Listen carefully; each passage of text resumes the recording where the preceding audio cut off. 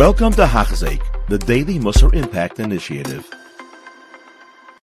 We continue learning Chayvei Zavavhais, Sha'ar Habitachon, a bit of Bitachon each and every day. And we're up to page 213 in the article Chayvei Zavavhais, and we're in the middle of discussing all the various reasons why the Sha'ar and Einesh, the reward of punishment of the next world, is unknown to man.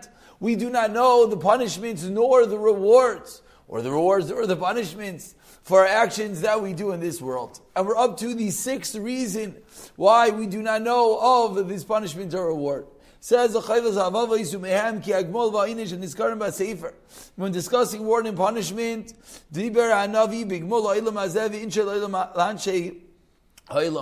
each Navi spoke specifically of the reward and punishment of this world. Why? Because he was talking to people of this world. So when the Nevi'im explained what's going on, they speak about that which is on this world, because we're taking to people of this world, and not talking about the punishments of and the rewards of the next world. Yeshua ben Yoitzadik did indeed was privy to see some of the reward and punishment of Olam Haba. Why? Because he existed with the angels. He literally lived a life of a malachim. Amar Allah, Hashem spoke to him and said, that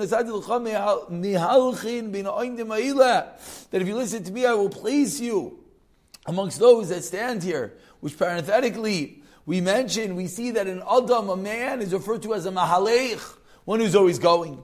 Whereas an angel, the great celestial beings, that which we can't fathom their holiness, what are they referred to as? Oimdim, they're stationary. They can't get higher and higher. A man with all its deficiencies has the greater ability than even the angel, as we are mahalchim, we're going and going and growing each and every day. Back to our shov here. This is the way to encourage someone not to be, or make him afraid, either encourage him to do good, or to show him the punishment and make him afraid of doing that which is not so good. The encouragement is has to be appropriate to the time and to the place. So regarding Yeshua ben Yoitzadik, who was literally living with the Malachim, he received a different type of conversation than the rest of us, mere mortals. And understand. And now we're up to reason number 7.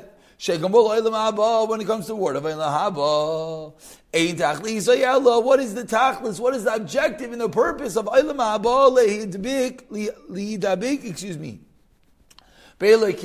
To cleave to Hashem and to come close to the Ora Elyon, to the great radiance, the great light. As the pasuk in Yeshaya says, your deeds will go in front of you. And the glory of Hashem will gather you in. And furthermore, the pasuk says, pasuk in Daniel, the wise, the maskil, he's going to shine like the Zohar Akiyah, like the heavenly throne. And further it says the pasuk in Eov, to bask in the light of life. So what do we see to attain these incredible levels of being close and cleaving and connecting to Hashem and being favored by Hashem?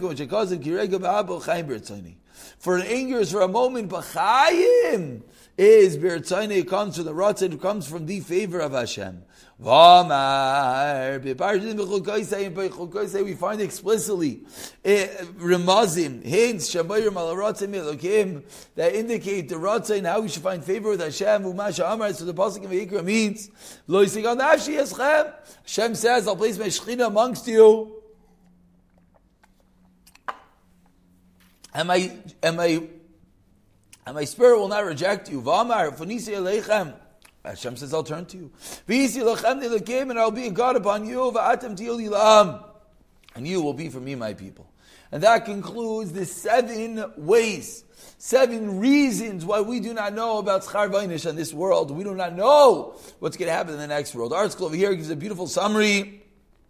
Firstly, that the bliss of the next world is beyond comprehension.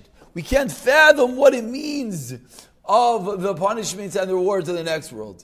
Secondly, was the Avos were told about what will happen, and they accepted it, even without the Torah. Number 3, the promised reward in this world is more inspirational. Why? Because we're not so lofty. We're not malachim. We're not avos. We're not gedolim. We're mere people. So to talk to mere people, the example of giving the kid the candy, you have to talk in the language of the child. Fourthly, that where do we get Olam Haba is not through doing mitzvahs, but it's all from the chesed of Hashem. So if it's coming from the chesed of Hashem, why is it relevant to each and every one of us?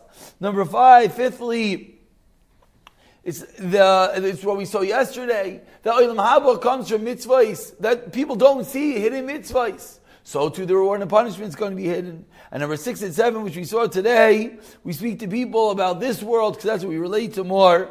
And 7th, finally, is that what is it mean? Olam Haba means lidabeg, to cleave, to blast in the Shechina. And therefore, that's what it means. There's no reason to explain anymore. And finally, we conclude today's share as a Chovos HaLevavos. Why did he tell us all this? This is all to come full circle and explain bitachon.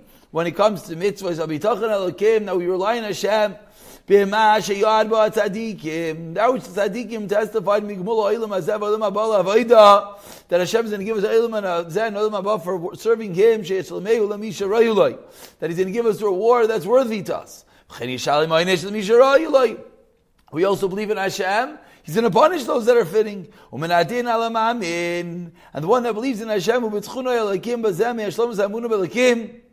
trusting in Hashem is so necessary to have real emunah in Hashem, real belief.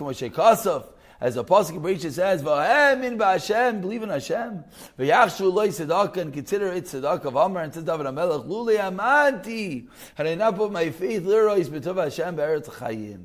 And with this we conclude, as we're starting to realize that there is no reason for us to know about the Sha'ar Neirush and Olam Haba. And this is going to aid our bitachon as we're going to have full reliance, concrete credibility and believability in Hashem, that He's going to give the reward and the punishment necessary to each and every one of us. You have been listening to a shiur by Hachzeik. If you have been impacted, please share with others. For the daily shiur, please visit Hachzeik.com or call 516-600-8080.